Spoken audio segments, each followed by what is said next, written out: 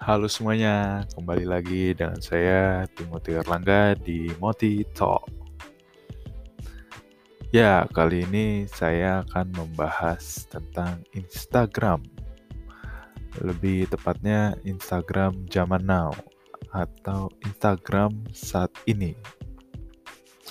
Gak bisa dipungkiri juga memang Instagram adalah sosial media yang sedang hits, terutama di kalangan remaja.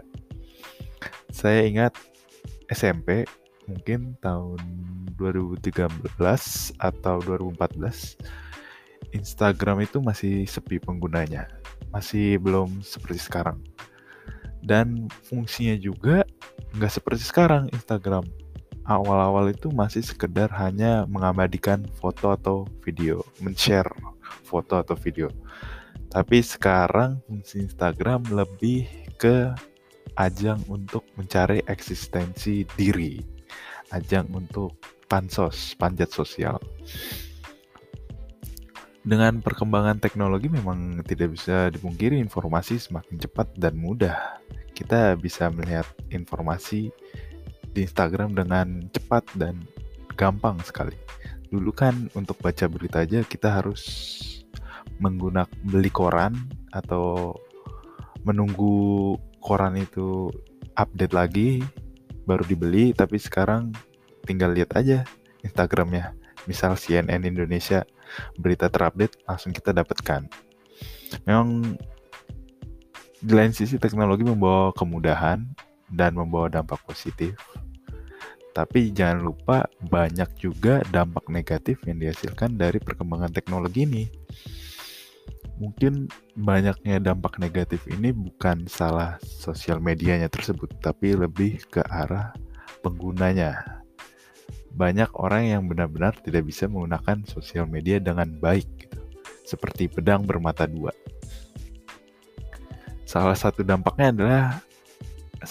Beberapa dampaknya adalah pertama kecanduan. Ya banyak orang sekarang kecanduan main sosial media. Banyak juga orang yang menaruh jiwanya di dalam sosial media. Makanya banyak orang yang sekarang depresi, stres, karena sosial media itu sendiri. Terus juga kemudahan dalam menghujat. Sekarang lagi rame tuh Indonesia mulai cancel culture namanya. Dimana kalau kita tidak suka dengan seseorang tersebut, tinggal kita serang aja sosial media, kita komen yang jelek-jelek, kita hujat. Itulah yang jadi masalah. Mengapa sosial media ini juga membawa banyak dampak negatif. Di sini juga ada Albert Einstein. Ini salah satu quotes Albert Einstein pernah berkata bahwa aku takut pada hari di mana teknologi akan melampaui interaksi manusia. Dunia akan memiliki generasi yang idiot. Menurut kamu, apakah harinya sudah datang atau bagaimana? Apakah kamu setuju dengan argumen tersebut? Terus juga yang saya baca, literatur, pada tahun 2020 ada yang mengadakan survei bahwa surveinya oleh Digital Civility Index atau yang disingkat DCI, bahwa netizen Indonesia menempati urutan terbawah se-Asia Tenggara, alias paling tidak sopan di se-Asia Tenggara. Netizen Indonesia yang paling tidak sopan se-Asia Tenggara. Berarti ini ada kemunduran dalam beretika dalam masyarakat kita, terutama di dalam sosial media. Memang betul sosial media juga membawa dampak positif, tapi membawa dampak negatifnya sekarang kita lihat kayaknya lebih banyak ya. Makanya sebenarnya masyarakat kita itu perlu literasi media sosial atau keterampilan dalam bersosial media agar kritis dalam melihat konten tersebut yang ada di sosial media. Bagaimana caranya? Sebenarnya kelemahannya orang Indonesia itu salah satunya itu menerima informasinya plek langsung diterima. Makanya kita seharusnya jangan telan informasi bulat-bulat.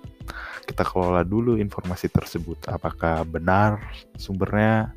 Apakah sumbernya dapat dipercaya? Terus misalnya kalau misalnya ada berita buruk gitu seseorang misalnya menggunakan narkoba atau apa, bukan hak kita juga untuk menghujat atau menghakiminya. Misalnya kita serang sosial medianya, bukan hak kita juga untuk melakukan hal tersebut. Terus juga kedua, berpikir panjang sebelum posting atau komen. Salah satu juga kelemahan orang Indonesia itu kayaknya kurang dalam berpikir, tidak berpikir jauh apa yang bisa terjadi kalau saya melakukan post ini atau saya melakukan komentar ini. Yang ketiga, memahami resiko. Kita harus memahami resikonya juga. Apa yang terjadi kalau kita sudah post atau komen ini? Misal kita komen menghujat seseorang atau seorang public figure, bisa aja kena UU ITE. Gampang banget sekarang. Melacak seseorang itu sekarang mudah sekali. Tidak ada privasi sekarang di zaman teknologi ini. Maka dari itu pentingnya literasi media sosial. Sekian dari saya. Bye-bye.